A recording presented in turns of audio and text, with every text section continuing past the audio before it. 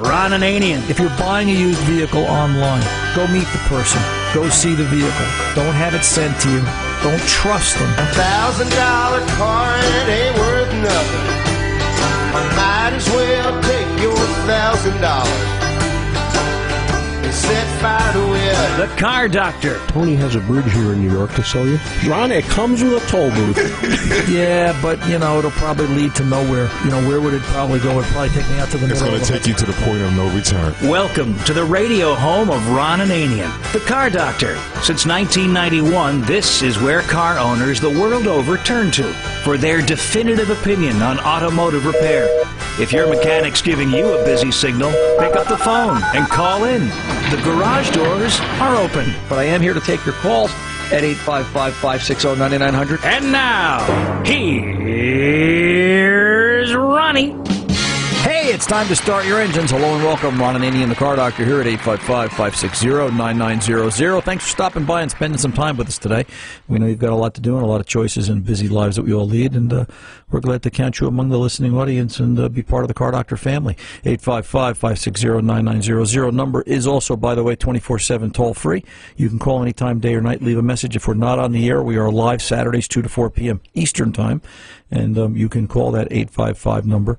Leave a message, and Tom Ray, executive producer, No Baloney, the real McCoy, will answer questions. I see him standing by the microphone. Mr. Ray, do you have a comment about something? I didn't miss my mark yet. I mean, we just started. We're only a minute and a half in. No. I just want to let you know, Tony and I are upset with you today. Now what did I do? You forgot to put the mayonnaise in the sink. The mayonnaise. Oh, this is Cinco de Mayo. There you go, see? Oh. I have to humor him, folks. He wasn't popular in high school, and, his kids don't want to play with him. His wife has to tie a bone around his neck to get the dog to kiss him, so I have to be nice to Tom to get him to, he feels better that way. He really does, but I love Tom and his sense of humor. He cracks me up, not in the middle of a national show. Now that I'm completely off track, can I get back into, wait a minute. So anyway, 855-560-9900. And by the way, more information at cardoctorshow.com.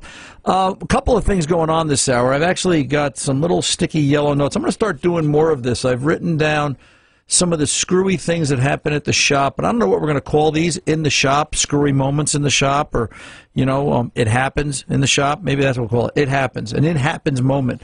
Like one of them is going to be about the woman that needed air in the tires, and the tires, all four tires were bald, and and I said the tire's not worth fixing, and she said, well, I'll tell you a little later on this hour. We'll get back into that. I wanted to lead off before Tom sidetracked me, and about the 2003 Chevy Silverado, because I thought it was kind of an interesting repair. 2003 Chevy Silverado, a diesel, that came into the shop with a no communication fault with the trans control module. The TCM, or Trans Control Module as it's called, in 2003, is on the bus. It's on the data network, and it is a little different than 2008 and up, meaning that this is pre-CAN, pre-controlled area network. And it's interesting to the mechanic if you really stop and look at how it's wired, because it shows you where they came from to get to where they are today. It's sort of a look back, It's sort of like if you understand carburetors, you understand how a fuel injection system is supposed to work and all the variables that needs to encompass in order for it to operate properly. You look back at this. In 2003, the PCM was the main gateway, the powertrain control module, and everything bust through that. Whereas in 2008, on a lot of GM vehicles, the body control module took over that duty, and it split the circuits. Sometimes the control area network went this way, sometimes it went that way, sometimes it went both ways. And it just got very much more complicated, and the complexity, and you can see how the newer vehicles operate at much higher signals, and the data information on the bus is just moving along at a faster pace. So this 2003 Silverado Duramax diesel came in, and it came in from the local trans shop, and they were having an issue with it where it wouldn't shift correctly. It started out, and the problem changed as time went on. When they first started looking at it, they had a problem where it wouldn't go into reverse. And as they were diagnosing their way through it, they were doing some powers and grounds and verifying the modules, because they couldn't communicate with the module. they lost. I'm sorry, they lost voltage on the on pin 4 leading up to the module itself, and they put a module in it. They said, "Well, this is a bad module. The voltage is varying. We'll put a module in it, and then we'll send it over. Ron will flash it," meaning me. So it showed up on my doorstep, and we had the conversation. And they said, "Yeah, you know, it has a varying voltage on pin 4. It goes from 12 volts down to 6 volts and back up and down, and you know, it's erratic. It's all over the place, and you know, we believe it needs a trans control module." Okay. So you know, I go to flash it, and flashing is when you flash something, you're really counting on, you've got to be able to talk to that module. You've got to be able to, you know, get on the bus, get on the communication network, and your scan tool has to be able to see that module electronically and talk to it. And it will even talk to an unfilled module, something that doesn't have software in it. It will, you know, say, "Hey, you're there, okay, here's what you need," and download the correct software into it. Well, the problem was I couldn't talk to the trans control module. It wasn't there. And they had done a little bit of a slight misdiagnosis, and I corrected that and straightened the conversation out with them and said, "Okay, let's go at this now. Let's figure out, why can't we communicate?" I went through power and grounds. I always start over. I went through power and grounds, and I had all the grounds. I had the 2 grounds I needed, and I had power on one, but I had absolutely no voltage on the other line. And then during the course of the diagnosis, that changed. It went from 0 volts to 1/10 of a volt. And then it went back down to 0 volts again. And I started to go through the wiring diagram because, as I always tell you, wiring diagrams are the roadmap to where we're going in an electrical repair. And it came down to that pin 4 fed up through the fuse distribution center on the underhood, power distribution center under the hood, the main fuse block. And then from there, it ventured in under the dashboard and came out of ignition fuse 0, which also fed the theft deterrent module on this particular truck.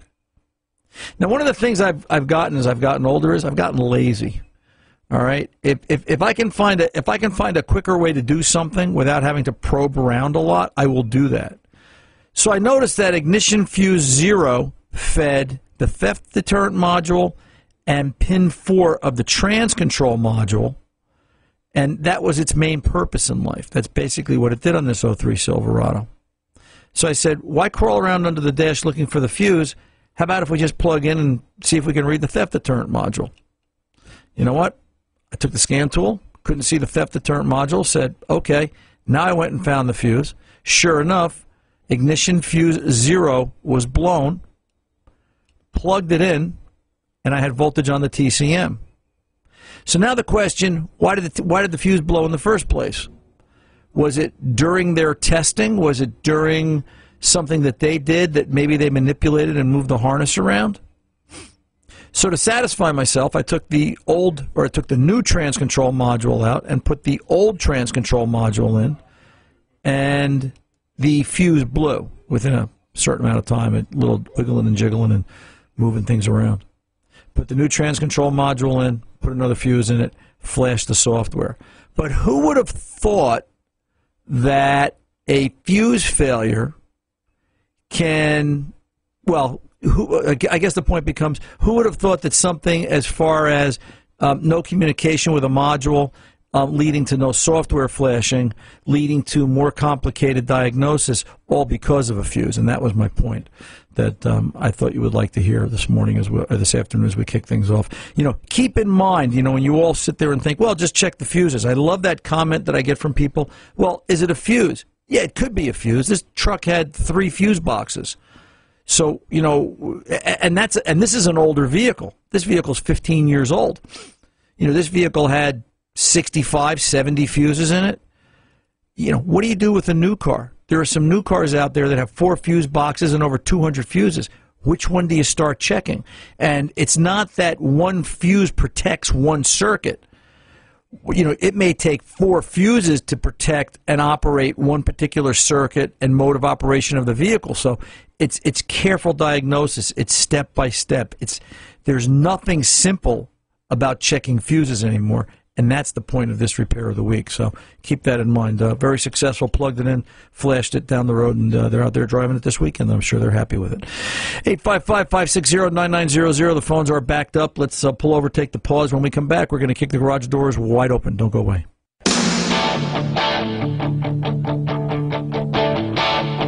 I got my first real six-string, bought it at the 5 and dime, played it till my fingers bled, was the summer of 69.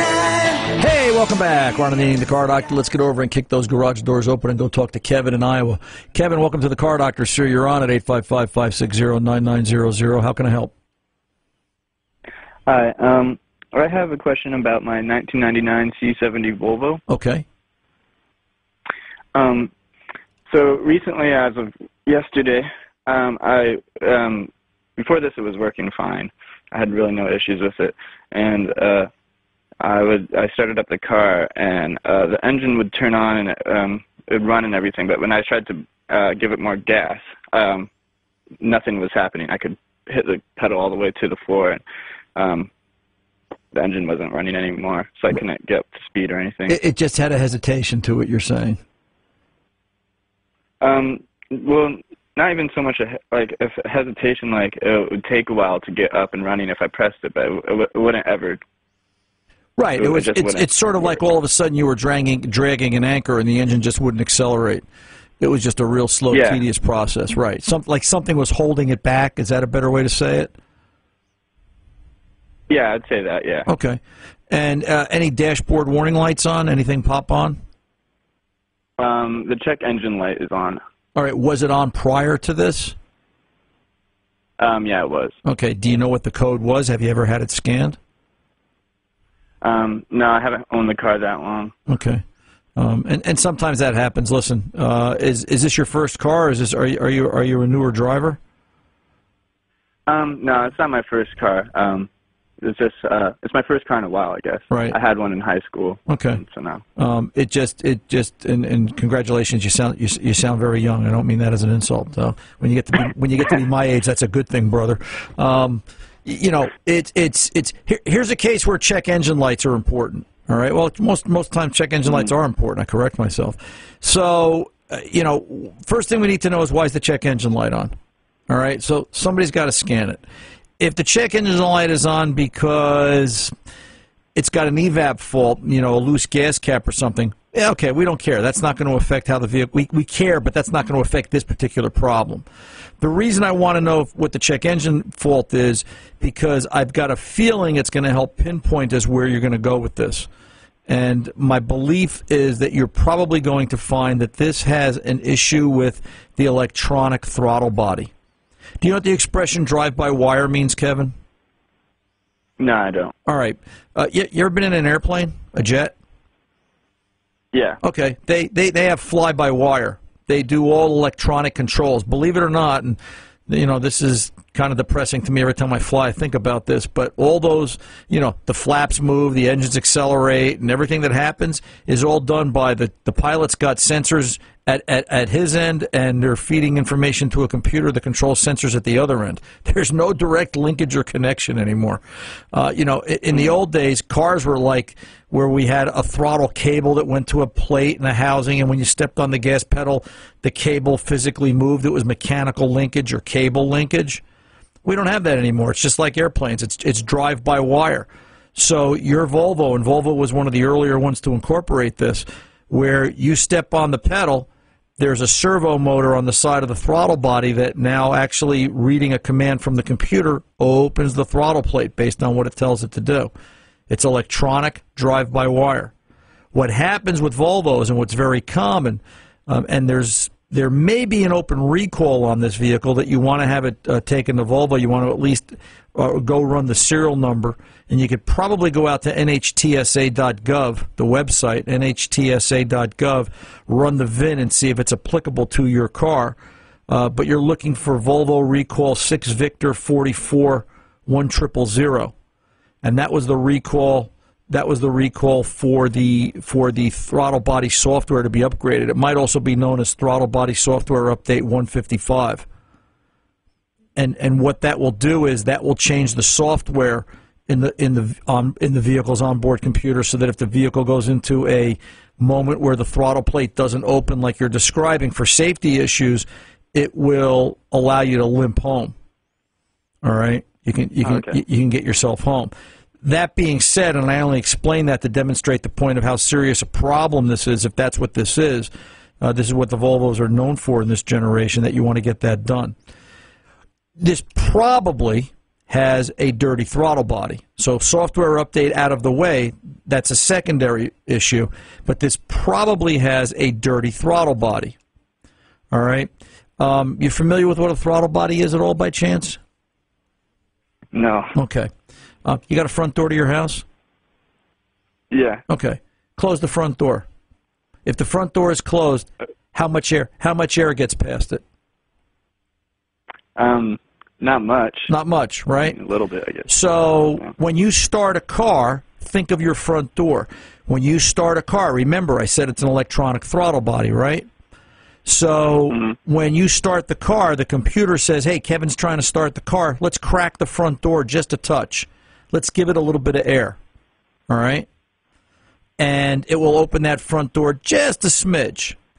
That's the idle position. When the engine is idling, that's where the throttle plate or the front door is going to sit. It's going to let in a fixed amount of air into the engine, because that air combines with the fuel being injected, and that's what helps make combustion and allow the engine to run. You with me?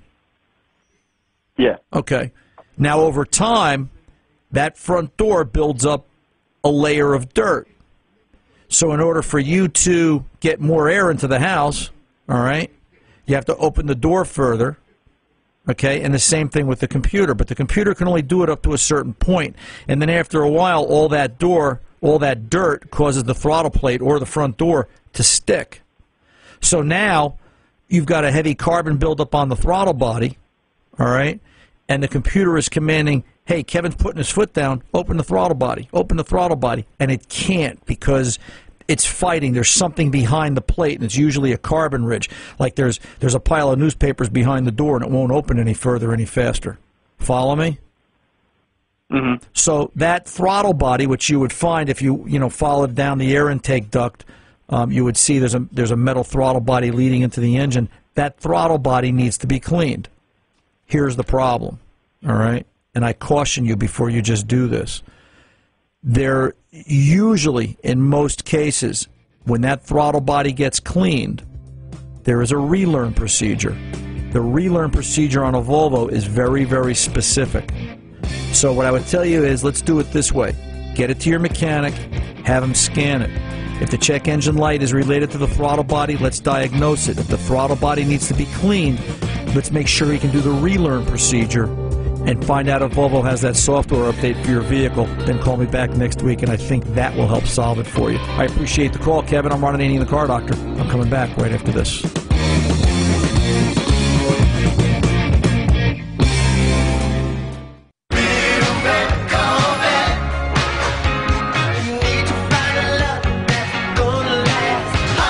Whether it's a little red Corvette or a Yugo, you've come to the right place to get that car fixed. Ron Ananian, the Car Doctor, 855-560-9900. Now, back to Ron.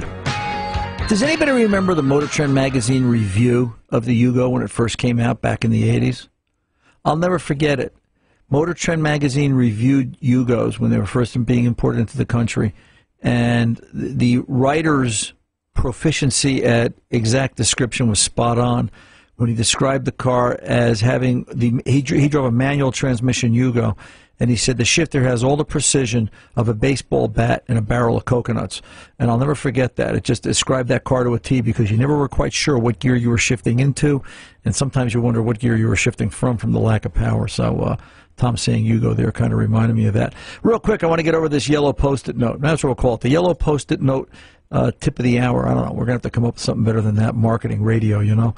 So somebody called the shop this week, and they were down the street from us at the Village School, and they needed they had a problem with air in the tires. One of the tire was flat, and could they stop by and first we had to understand that they wanted to stop by. The way this question was posed to me, it was, hey, can you bring an airline, 5 blocks down the street. And I was like, no, you got to bring me the vehicle. And we got that squared away, and they brought me the car. And the right rear tire was 4 pounds of air. And I got out and I put air in the tire, and I explained it to the young lady. She was a school teacher down there, and I said, by the way, it looks like you really could use 2 tires. And and then I looked around the rest of the car, and gee, the fronts aren't that great either. And I was very surprised because she said to me, well, we're trying to get till November on these tires. And I looked at myself and I looked at her and I said, but this is May, and the tires are bald now. And that's a concern for me, all right? And that's something you've got to think about. Listen, I get it. You're leasing a car. She was leasing this car.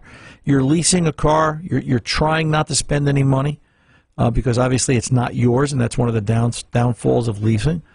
But when tires are worn, when tires are bald, this one particular tire was so bad that it could not be repaired, or it didn't make sense to repair it. You were down to the tread bar.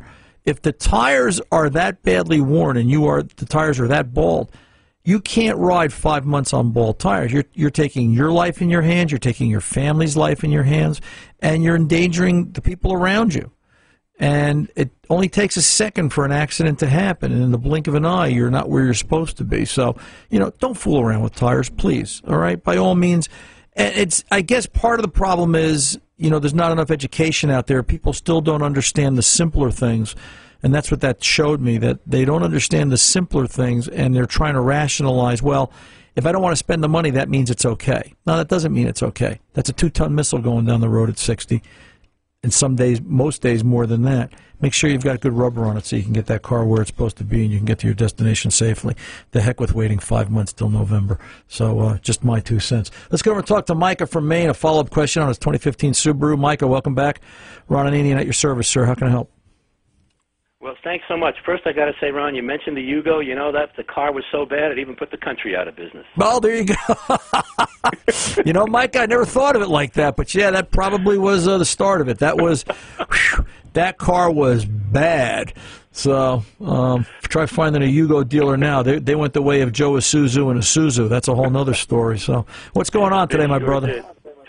Well, first, I wanted to make a comment on something that you spoke about last week. You were talking about your friend Tim, who's putting together an old Corvette, and how all the new young kids in the shop are, not paying any attention to it, and how when you were a kid, you would be all over that, trying to learn everything you could about the vehicle. Yep. And I think it says a lot about where we are today, just in general, because people don't, or younger folks, and I'm not trying to be an old guy looking back on that, they don't want to know how things work. They just want to know that it works.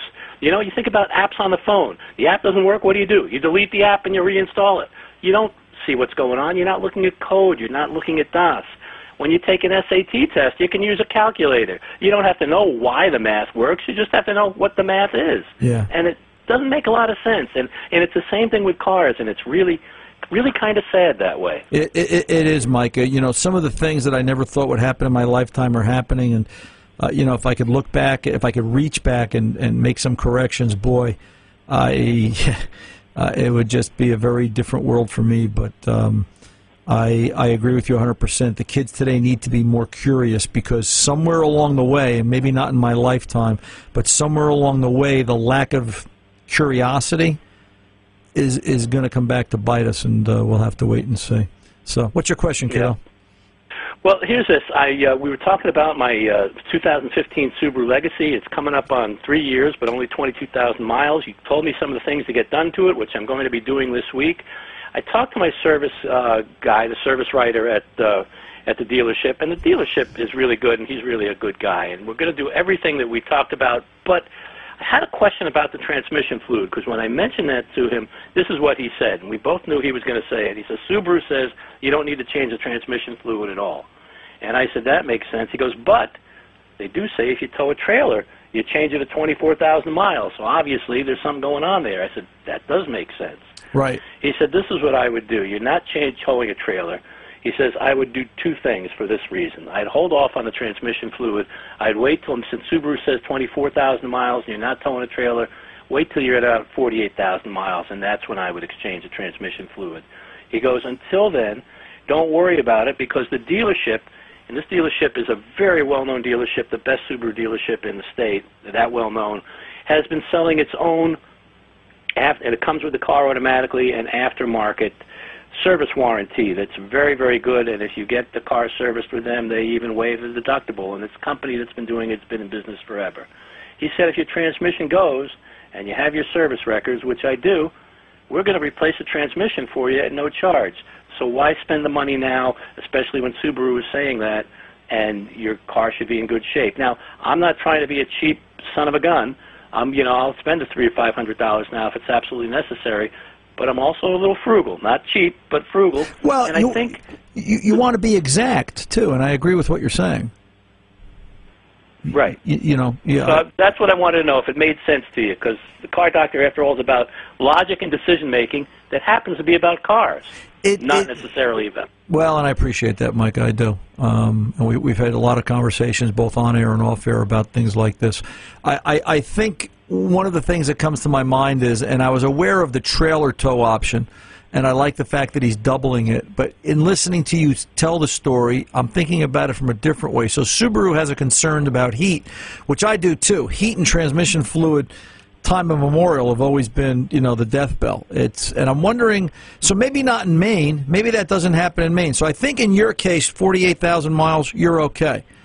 But what if you're down and you're driving around the Washington, D.C. Beltway, and you're sitting in traffic every morning trying to get to the Capitol, or trying to get around the Washington, D.C. Beltway to drive to Florida, and you're driving through a high heat, high humidity state, and you're always overworking the trans, and always, you're hard on it. I mean, let's face it, heat's the death bell. So, right.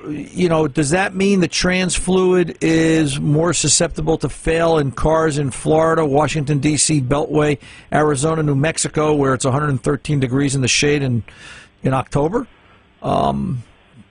So I would definitely say by 48, and I don't have a problem with that. Unfortunately, you're backed up by a warranty, and where your vehicle is, I think, maybe that is overkill. But you've brought up an interesting point that I'm going to have to think about and do a little reading to see, are vehicles in high heat states, Florida, the South, Southern California, Texas, are Subarus having a higher degree of transmission failure? Or I wonder if they have different service recommendations by region based upon that heat issue and based on the transmission itself. I've always said auto repair is divided up into 7 or 8 different regions around the country, and here's a case where I have to think about that again, that maybe it doesn't hurt to change that trans fluid a little bit early, because Subaru's ultimate answer is never change it. It's yeah, that's what Subaru's saying, and that's nuts. I think right. That's just crazy. Yeah, but that's just crazy. So. All right, brother. Well, listen, I would wait till 48, and let's see where it goes from there. And as always, a pleasure to hear from you. Great. Thank you very much. Have a great day, Ron. You too, Micah. You take good care. I'm Ron Ananian, the Car Doctor. I'll be back right after this. Hey, welcome back. Ron Ananian, the Car Doctor. Let's go over and talk to Phil, New Hampshire, 2012 Jeep Grand Cherokee. Phil, you're on with the Car Doctor, sir. How can I help? Yeah, hi, Ron. Yes, sir. Just having a problem with our 2012 Grand Cherokee. As I explained, we had the transfer case, had a trouble with the transfer case, and it was replaced on our way up from Florida. Okay. That was the beginning of April.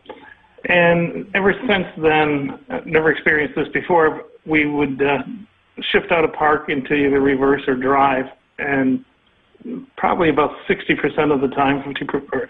So we'd it would be in neutral for about 3 to 6 seconds before it would actually shift into gear. That's the only thing I've been experiencing. Driving, high speed, driving, slow speed, everything seems to shift okay. It's just this intermittent, again, at least 50 or 60%. Is delay a better way to say that, Phil? Yes, the delay. But it is out of park. It's actually in neutral, because I've had it actually roll a little bit to experience that. So your issue is you were driving home from Florida, and the transfer case started making noise? Actually, before we started the trip, there was a clicking noise. It sounded like an electrical, like a solenoid or something. Okay. I probably should have checked it out before we left, but it was just started like a day before, and I figured I'd take my chances. Right. But then we did experience some problems on the highway, and were able to cripple up to where we were going to stay overnight, and found a Jeep dealer who would take it in the next day. And what did the Jeep dealer replaced the transfer case, or they overhauled it? Yeah, they you know, I have their paperwork, but they said they inspected the vehicle, found the chain and actuator was going out in the transfer box, and did not go away unless they unplugged both the chain and actuator. Okay. Coming to the conclusion that it was the transfer case, so they replaced the transfer case. Right. So $2,000 later, that is the noise gone now? Yeah, a little bit more. That noise, yes, it did disappear, and we drove it the remainder of the trip home and had no problems. So it was okay the remainder of the trip home. Yes. Okay. Except for experiencing this delay when I would park the car sometimes and go into reverse or drive. Is that delay, has that been there since the transfer case replacement, or was it a short time after?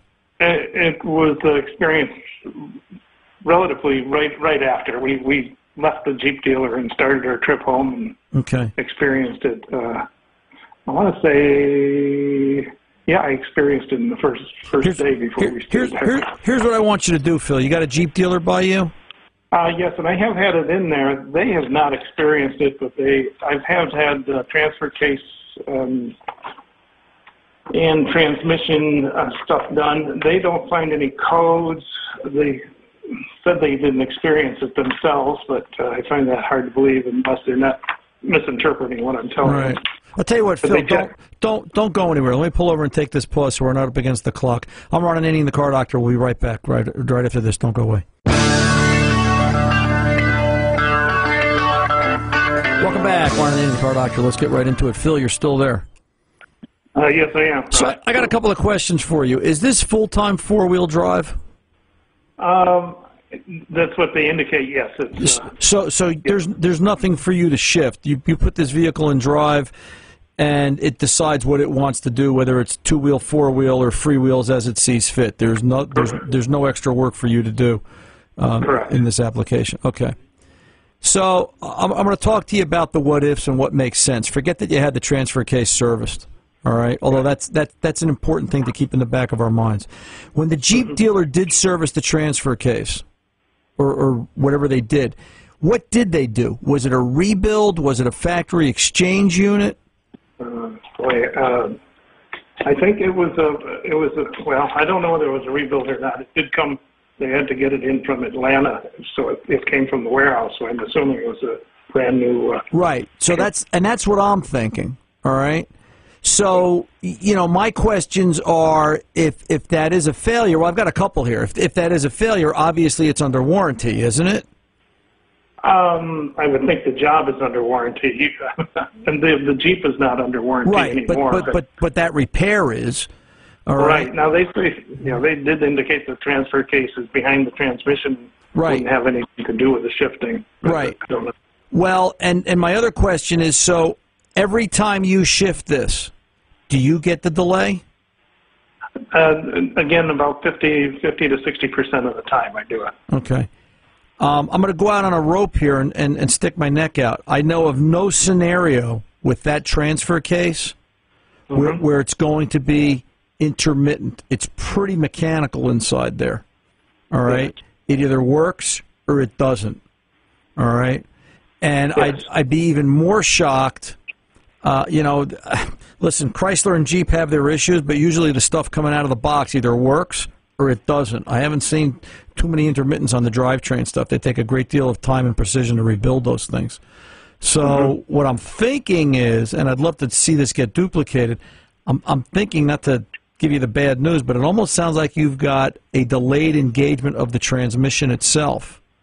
Yes.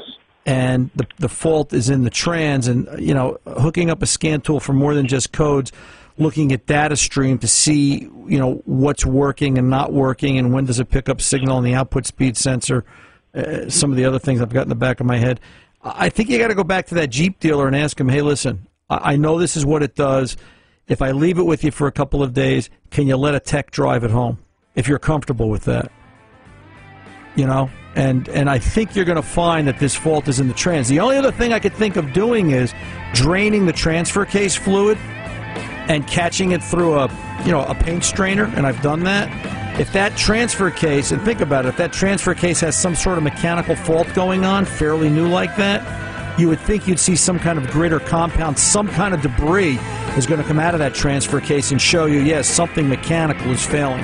Let me know what you end up doing, Phil. I'm Ron Ananian, the Car Doctor. The mechanics aren't expensive. They're priceless. See ya.